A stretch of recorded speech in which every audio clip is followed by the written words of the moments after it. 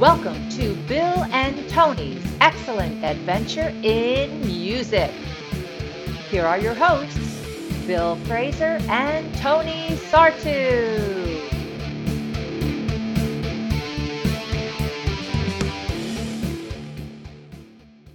Welcome to Bill and Tony's Excellent Adventure in Music. I'm Bill. And I'm Tony. And we're going to explore our love for music by sharing some facts and our thoughts about what I consider to be some of the best albums from the most recent Rolling Stone Top 500 album list. And today we're going to be talking about U2's Achtung Baby, released on November 18th, 1991. Bill, do you know what else significant happened on November 18th? Well, I think, if I recall correctly, that you have twins that were born on November 18th. Indeed. It wasn't 1991. It was 2008, but November 18th was the day that Bono and the Boys birthed Achtung Baby and Colleen birthed James and Ellie. So There you go. Happy birthday to Achtung Baby and James and Ellie Sartu. So anyway, what happened? U2, Achtung Baby, sold 18 million copies worldwide. It was U2's 7th studio album, and it debuted at number 1. It spawned 5 singles: One, Mysterious Ways, The Fly, Even Better Than the Real Thing, and Who's Gonna Ride Your Wild Horses. So I know we both have a very different history with U2. So maybe let me start with, as you know, Tony, was not a U2 fan, and I was probably like Mr. Anti-U2 in high school. I didn't get excited about their music. I didn't really get what all of the fuss was about with, some of their earlier albums, and I really didn't listen to them very much until college. And really specifically 1991 was the year where U2 made an entry into my life, because my college roommate at the time was a huge U2 fan, and he loved playing 2 albums pretty much on repeat. He would play Rattle and Hum, and he would play Achtung Baby on repeat. That along with Nine Inch Nails, but that's another story. But those 2 albums were on a lot. So I got to hear U2 a lot, and I got to hear very different U2 from what I thought they were when, the early U2 was. And I think that's really very much the case from my understanding of it. So, Tone, I know that wasn't your perspective on U2. I think you come at it from a very different angle. Yeah, I do, but it's not quite as a long history as you might think. I actually, our mutual dear friend who was the big U2 fan, I used to actually hate on U2 all the time. So wait a minute. So you were hating on U2, and then you were giving me crap about hating on U2. Yes. Is that what you're saying? Are you suggesting you can't believe I was being hypocritical? Shock of shocks. Shock of shocks. So yes, I used to hate on U2, and I'll never forget what changed me. And I know this isn't a unforgettable fire pod, but when James popped in a cassette of Wide Awake in America into the Blue Sob one day, and just hearing Bad live on that, I was like, whoa, what am I thinking? These guys are amazing. And that was the song that changed me. It was Bad from Wide Awake in America. If you haven't heard it, listen to it. But if you're listening to this, you've probably heard it. It's amazing. And that's what changed me. So I was not a lifelong U2 fan. In fact, I was a hater. It's like, oh, Pride. Oh, great. Keep going on. Sunday, Bloody Sunday. All right, Bono. Awesome. But no, Bad changed it all for me. And that's how I came to U2. That's interesting.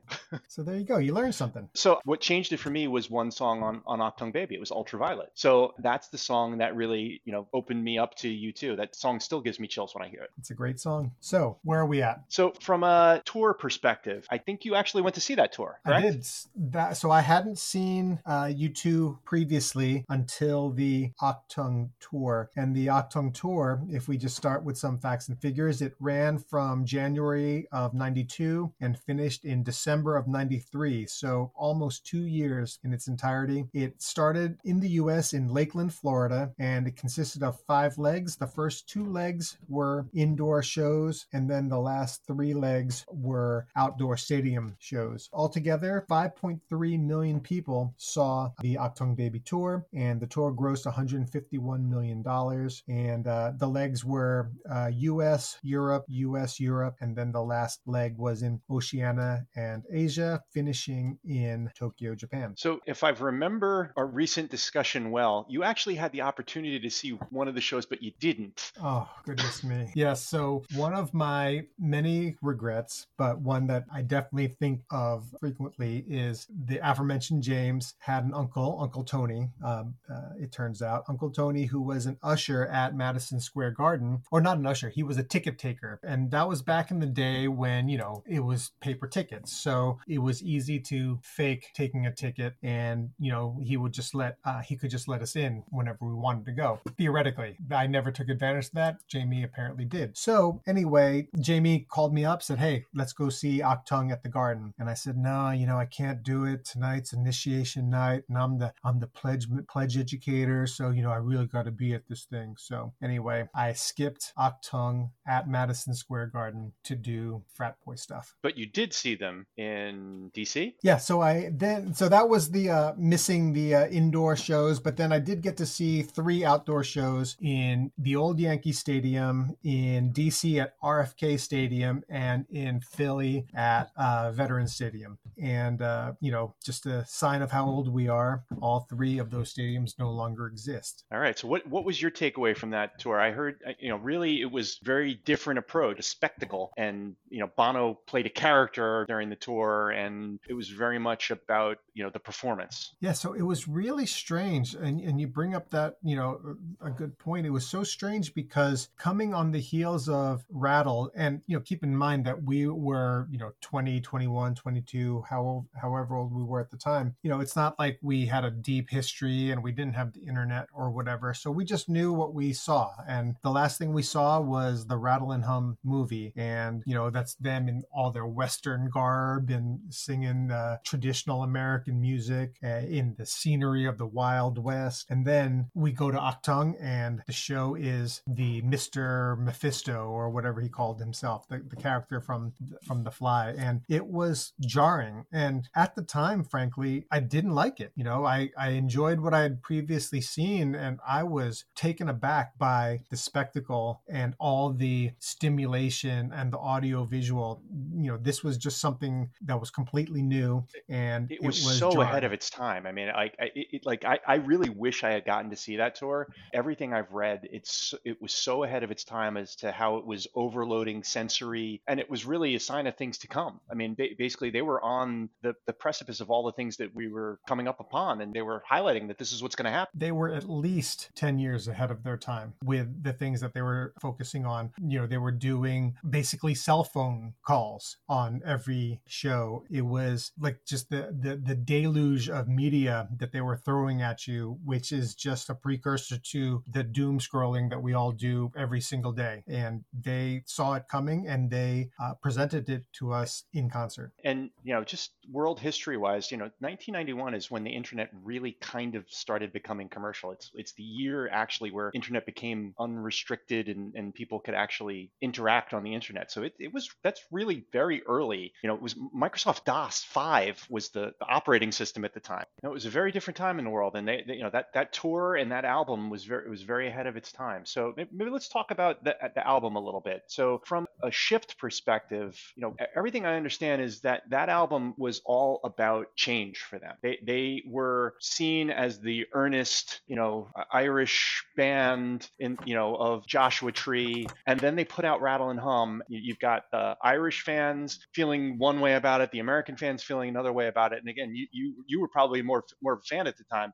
How did you feel about it when it came out? So I loved Rattle, and but it was up and down, right? So the thing that I loved about Rattle the most was they do a version of Exit from Joshua Tree, which is really, on Joshua, it's really quiet and subdued, and it's a little sinister, but it's really quiet. And on Rattle, it rocks. It's just an absolute banger. So Exit on Rattle is what makes Rattle redeems it for me. But to say that it was maybe not critically well received, or maybe that some fans were disappointed, but disappointed to the tune of 14 million copies sold, right? So it was, maybe into context, it's not that disappointing, but it just was a little bit over commercially, the top. Yeah, some commercial success, but critically it was received pretty, brutally. I mean, the critics in the U.S. basically said, look, you have no right to be, doing, Americana, blues and classic rock and roll stuff. What do you know about about it. And not only that, but look, the Rolling Stones made a living doing that music, so who's Very to true, but say? it's a very different time. So but but they did it much cooler. I mean, Edge was walking around with like some crappy fedora with a playing card in his hat. I mean, geez, like if you were trying to be a D-bag character, Edge was playing it, and I don't think he was going for it. I think he was being sincere, and that's at the root of the problem. I think is that they were sincerely exploring this music that was new to them, that they found exciting and interesting and whatnot. But gosh, they really came off as rubes. And it's so funny because like I feel like that's happened a few times with them because, and I think I've shared this with you. My daughter's experience with U2 is they hate U2, and they hate U2 because U2 is the band that their stupid album got forced onto my iPhone. Like, why? How can I get this stupid music off shuffle? Because all I do is shuffle my music, and this damn album that I don't want to listen to is there. And that wasn't the intent for U2. They were giving the damn album away, but it just was received so poorly. So it seems like they've just got this history of not thinking through some things and how people might perceive some of the things they're going to do very well. Well, I guess that's the risk, right? When you're trying new stuff, if you're not completely calculated and, market tested and whatnot, you're going to screw some things up. And, what we can say is they were genuine, and whether or not it works, they weren't faking it. Well, I agree with that. And I actually really like Rattle.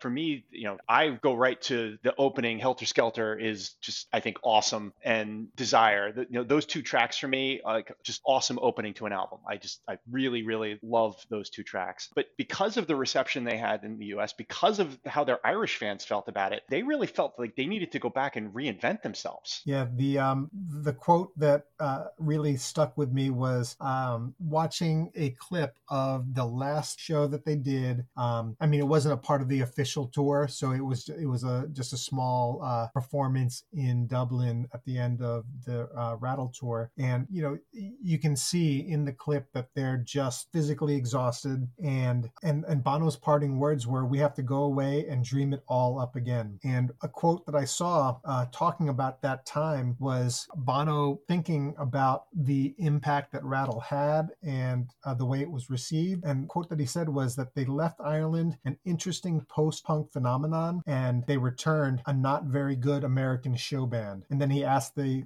rhetorical question, have we become the enemy? And the answer, as Achtung Baby demonstrates, is yes. And they completely decided to put everything that they had done before away and pivot to something brand new. And it's interesting how they did that, because they worked with producers they've worked with before so many times. They brought back Daniel Lanois, they brought back Brian Eno, they brought back Steve Lillywhite. These are people that they've worked with on multiple albums previously with, and to great success. But they really challenged them as producers to help them blow it up. And it was very much the same team, but they decided to do it differently. And I think that led to a lot of an interesting dynamic with the band. And I know they were in a really difficult place before Achtung Baby started recording. I think even some of the things I read was there was some question on whether they would even stay together as a band. So I think it's interesting that they came together and they just decided to just go at it completely different. Yeah, well, they were going through different things, so Bono's experience is always different than everybody else's experience, because he is the voice and the face of the band. But meanwhile, Edge, his marriage was breaking up, and there was a lot of personal turmoil for him at that time. And meanwhile, you've got Larry and Adam just doing what they do, and they're comfortable doing U2 as they've done it. So they were in a place where they weren't looking for change. But meanwhile, Bono and Edge are in different emotional places, different places musically, and just feeling like they needed to do something completely different. So you've got some conflict there just within the four members. And, both Lanois and Eno are incredibly prolific. Lanois has worked with Dylan, he's worked with Neil Young and Peter Gabriel, Robbie Robertson from the band, just incredibly prolific producer. And Eno is the same. He's worked with U2 extensively. He's worked with Bowie extensively. He's worked with, more recently, Coldplay. play. And he's actually, quite an artist in his own right, in having an album on Rolling Stone's top 500 list himself, and Here Come the Warm Jets. And it is a really interesting listen. It's a really unique album. So if you haven't listened to it, I would really recommend it. But they go and they decide to record at a different location to start. So why? Well, so they decided to go to Hansa Studios in Germany, and besides whatever might be happening in the world, Hansa is a legendary recording studio, is a place where Bowie recorded multiple albums, and he brought other folks there to record as well, including Iggy Pop, where Iggy did his best received work. But then at the same time, you've got what was happening in Germany in 1991 as they were recording. So the band's in Germany. They're all the sentiment of the wall coming down, and unification, and the band is fighting. They're not getting along very well. I mean, from everything I understand, the early sessions were very much conflict, and it's such a dichotomy that the first track that comes out of that album, and the first thing that came out of those Hansa sessions, is the song One. It's really about unifying and coming together, which is, I know maybe not your favorite track, and maybe you feel it's overplayed and a little too commercial, but it's a beautiful track. Yeah, but it's not a surprise, right? Because it's actually it's when they found their collective voice in this new environment. They're in Germany, and they're basically stuck there. They're trying to write songs and nothing's working. But part of the reason they're there is, because of all the change and upheaval and all that. And actually there's a funny story where, as the wall's coming down, they go out to, some site where, they want to celebrate with the people, the tearing down of the wall. And then they look around and everyone's mad. And they realize that they were at a site where people wanted to keep the wall up. So it's kind of, I don't know if it's a metaphor for the whole process, but here they went looking for something new for inspiration musically, and then similarly they went to the wall looking for a celebration, and they found the walls, people who still wanted to keep the walls up. So that's, to me, kind of symbolic of what was happening in these sessions. So the quote that stands out to me from the whole research that I've done is the Bono quote about the fly, and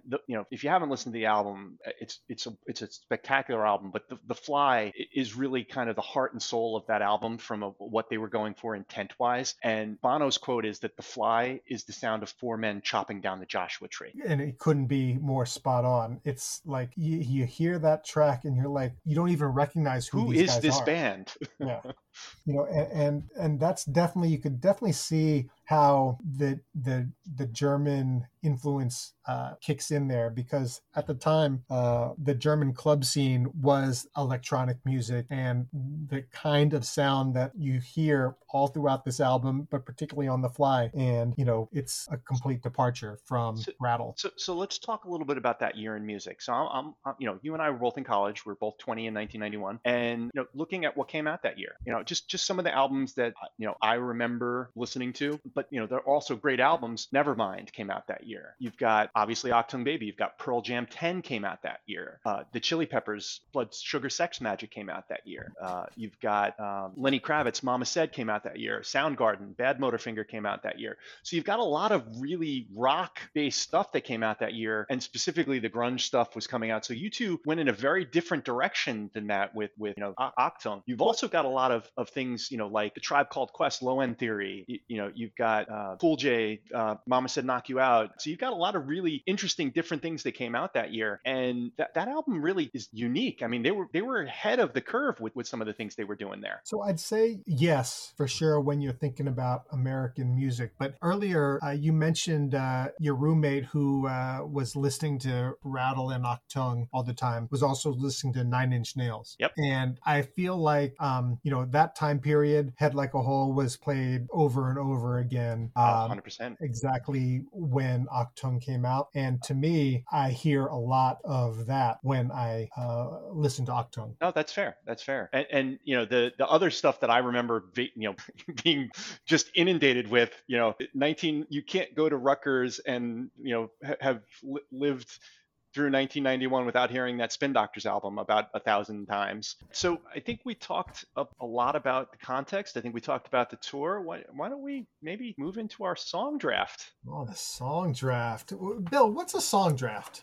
So Tony and I have decided that rather than ranking our albums tracks and just giving you a boring, we think this is first, we think this is second, we're going to compete with each other every week, and we're going to go Bill? head to head. A competition? A competition, Tony. A competition. We're going to go head to head every week, and we are going to alternate picks. Whoever picked the album, the other person gets to go first, and we draft our songs, and we will have a roster of songs, and I will beat you every week. So this is our first pod, so I'm going to share with our audience just the history of the competitiveness between me and Bill. Bill, do you have any idea what I think of when I think about me and you? Oh, I know exactly. I know exactly what you think about. You think about a race in high school. You think about us in gym class and you beating me like every single time in a race, and then we bet on it, and I beat you. We bet a pizza at Old Silver Tavern for lunch, and Bill beat me going away. So I smoked you. So basically, if he's got some stakes, if he's got a prize, if he's got motivation, then Bill's a different competitor. So the question to you listeners is, who are you going to vote for? Because that's going to motivate Bill, and is it going to get him over the top, and is it going to be able to have him beat me? Well, let's just see how it plays out. So, all right, you picked Achtung Baby, so I get first pick. All right. We alternate picks until we get to the last track. Obviously, whoever goes first gets to pick the extra track if there's an extra track, but it's the last track, so it doesn't really give anybody an advantage. And how do we determine a winner? Do we have Well, I think that'll be obvious. I think any person listening is going to just be able to identify who wins, and I'm going to say maybe not every time I'll win, but I think I'll win most. But how are the listeners going to inform us that I've won? Well, I think what we'll do is we'll just ask them to respond in the comments to our pod. Maybe we can put up a little blog post on our website. We'll figure it out. We'll put something in the show notes to let everybody know how to let us know. Okay, so it's important, folks, that you respond and let us know who you think we won. This is really, really critical for me and Bill. So we really appreciate you responding either on the socials or on the email or whatnot. So thanks a lot. I think we'll put a survey in the show notes. I think that's what we're going to do. All right, cool. All right, so Achtung Baby, first up. So I get to pick first. I think you know where I'm going. I am going right to the best track on the album. My favorite. Congratulations on selecting one as your first pick. No.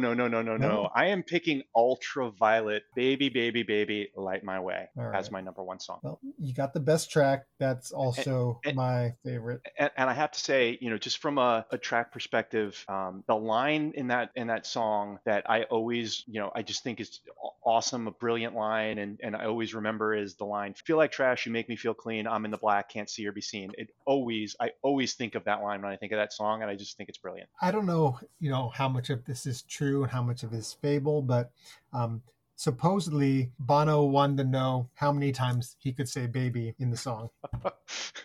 Well, there was a story that basically they were chuckling during recording it that Bono had never said baby in a song before, and he said baby about 1 million times in that song, and it worked. Indeed, it worked. So let's see, where am I going to go with my first pick?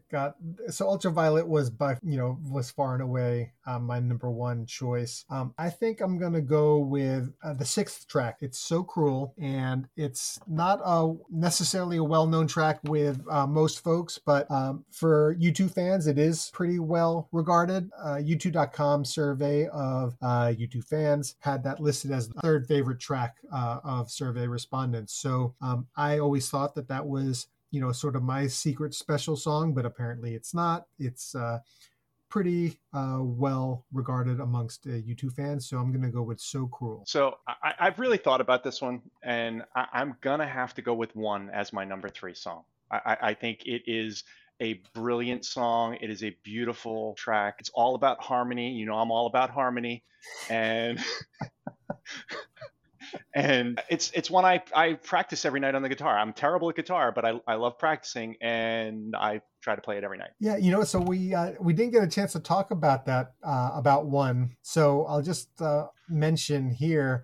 one of the things that I learned about one was that we covered how it was the first song that they really worked out for the album, but it wasn't the first song they worked on. And it turns out they were working on Mysterious Ways, and they had some parts of it, and Bono wrote a bridge for Mysterious Ways, and it didn't quite work. They liked it. They really liked the way it sounded, but it didn't work in the song. But they said, we need to do something with this. And then they started noodling on that bridge. And it was that Mysterious Ways rejected bridge that ultimately became one. That is a great fact. All All right, right, so you're up at pick number 4. So I'm up. So I think I'm going to go with one of the other singles from the album. I'm going to go with Who's Gonna Ride Your Wild Horses. Oh, I'm jealous. Yeah.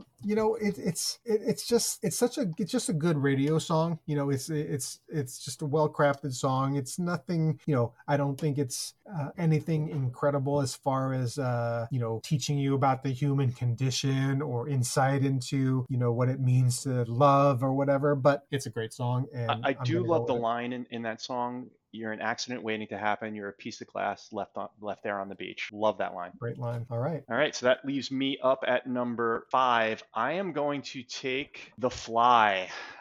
It is an excellent song. It is the heart and soul of the album, and I have to take it sitting there at number 5. That's where I was torn between The Fly and Horses. So I think you did well there. So The Fly to me is I don't know if we're going to talk about the album in total, but like for our younger listeners, albums used to come in vinyl and they had sides, and oftentimes there was a lot of thought put into where tracks fell on the side on an album and whatnot. And when I look at the 12 tracks for Achtung, I really see parallels, and maybe we're getting ahead of ourselves, Bill, but like to me, The Fly is the lead track on the second side, and The Fly sonically echoes the lead track on side A, Zoo Station. The Fly is far superior to Zoo Station, which I'm sure we'll talk about later on. But I think that The Fly is really the lead track for the album, even though it's number 7. Wholeheartedly agree. So well done on The Fly. All right, so now it's back to me.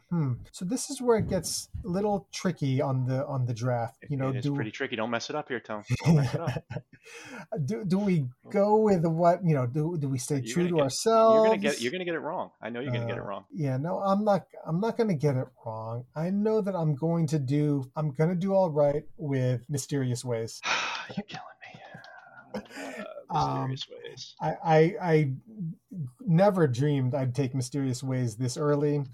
It's a song that I've heard so many times, and frankly, I'm a little bored by it, but objectively it's a really good track, and I feel like I'm getting the good tracks that I don't love, but I think that I'm getting good tracks, so I'm gonna go with Mysterious Ways. It's a great pick. Sitting there at number 6, that's a great pick. It is a great pop song, and it was a great album, a great radio track. So I think it is a really good pick there. I'm gonna go to probably my favorite song that's left on the album with Acrobat, which I love that song, and I specifically love the line, I must be an acrobat to talk like this and act like that. Love that just imagery, and love that line. Yeah, and we've talked about this. That's my favorite line on that song too, and it's really one of my favorite lines on the whole album. And to me, that's Bono acknowledging the public persona and the outspoken person and public figure that he is, but at the same time, also the fact that he's a rock star, and the image that I always think of is him taking a private jet to the Vatican to meet with the Pope to talk about AIDS relief in Africa. To me, that encapsulates Acrobat. Well said. All right. Oh, so it's me. So I'm sitting there talking about your songs. Jeez. Yeah, there you go. Well, you're getting excited because I'm winning. There you go. That's a bad sign, I have to admit. All right. So now it gets a little tricky. I've got 2 songs that I'm trying to decide between. I think There's only two choices here, so it's Yeah, it's that is true. So I think I'm gonna go with "Love Is Blindness," the last track on the album, and I don't know. I guess maybe I'm balancing out the poppy tracks with the Wild Horses in Mysterious Ways with the last tracks on side A and B, "So Cruel" and "Love Is Blindness." Both of those tracks are about love lost or love gone wrong, and "Love Is Blindness" is very acutely about Edge and the dissolution of his marriage, and it's pretty heartbreaking, it and is a heartbreaking song. yeah, I agree. and It's a beautiful track. yeah, it's beautiful. So I'm gonna go with "Love Is Blindness." That is where I would have went. I am going to follow that up with Even Better Than the Real Thing, which is another really good poppy kind of track. Maybe didn't get as much radio play, but a great poppy kind of track on that album. All right. Well, I'm glad you went there because you left me with the one that I wanted here in this spot, which is "Until the End of the World." On just listening, on your on your headphones, it's a pretty good song. It's got a pretty good guitar riff. But what I always visualize is every single time I've seen them in concert, I've seen U2 at least 20 times, and 20 times over 20 plus years. And every single time they perform this song, Bono and Edge do this super homoerotic, little dance where, Bono is singing and thrusting, and Edge is, thrusting his guitar, and they're like 2 feet from each other or 2 inches from each other, and it's really bizarre, but they do it every single time, and I don't know, I'm kind of into it. So "Until the End of the World." All right. Well, a little personal history with the song and a good choice. It's the song I would have picked next. So where we are left here with is the dregs, to be very honest, in my opinion. I don't like either of these tracks. Candidly, and I know we're not doing the tracks that we would cut from the album, but I would cut both of these tracks from this album. I think they don't add anything to the album. Yeah, I agree. I think that if this was a 10-track record, we'd be very pleased. It would be Achtung Baby, no skips, but instead, I agree. So I'm gonna go with this is hard. I'm gonna go with "Trying to Throw Your Arms Around the World," even though I really can't stand the song. I can't stand the whole concept of the song. Drunk guy trying to throw his arms around the world, being outgoing and friendly and loving on everybody. It bugs me. I just don't like it. So I think that you did well here, lesser of two evils. And what puts "Trying to Throw Your Arms Over the Edge" is the edge, so to speak, is the line, "Woman needs a man like a fish needs a bicycle." In a lame song, that's a pretty funny lyric. It is a funny lyric. I will give it that. So that leaves me with "Zoo Station," and the less said about "Zoo Station, the better. Yeah, I mean, the only thing I can say about "Zoo Station" is at least it's not a particularly long song.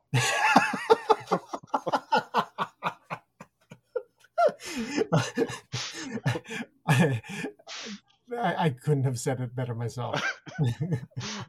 So, all right. So All right. that wraps up the song draft, and let me just give us a quick recap of where we landed. So I got to pick first, and my draft was Ultraviolet at pick number 1 at pick number 3, The Fly at pick number 5, Acrobat at pick number 7, Even Better Than the Real Thing at pick number 9, and Trying to Throw Your Arms Around the World at pick number 11. I think that's a pretty solid draft, Tony. Well, I mean, let's be honest.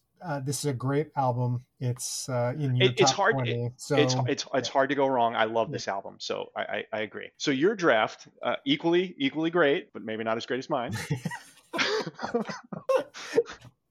Tony at number 2 got "So Cruel." At number 4 got "Wild Horses." At number 6, "Mysterious Ways." At number 8, "Love Is Blindness." At number 10, "Until the End of the World." And the bane of his draft, "Zoo Station." I feel like I got the emo version of the draft here. You did. You really did. You got the very, very sensitive version. This is you're showing your sensitive self here. Oh boy, this is going to be fodder for Ellie to make fun of her emo dad. Yeah. Wow. All right. So do we do grades or? So I think maybe we should talk about where I ranked this. All right, yeah, that's a good idea. So this was on the Rolling Stone Top 500 list, and Rolling Stone for the 2020 list ranked it at number 124 on their list. For the 2012 list, it was number 63, and for the 2003 list, it was number 62. And for my list, it is number 15. So Wow. it is firmly in my top 20. I think it's a brilliant album.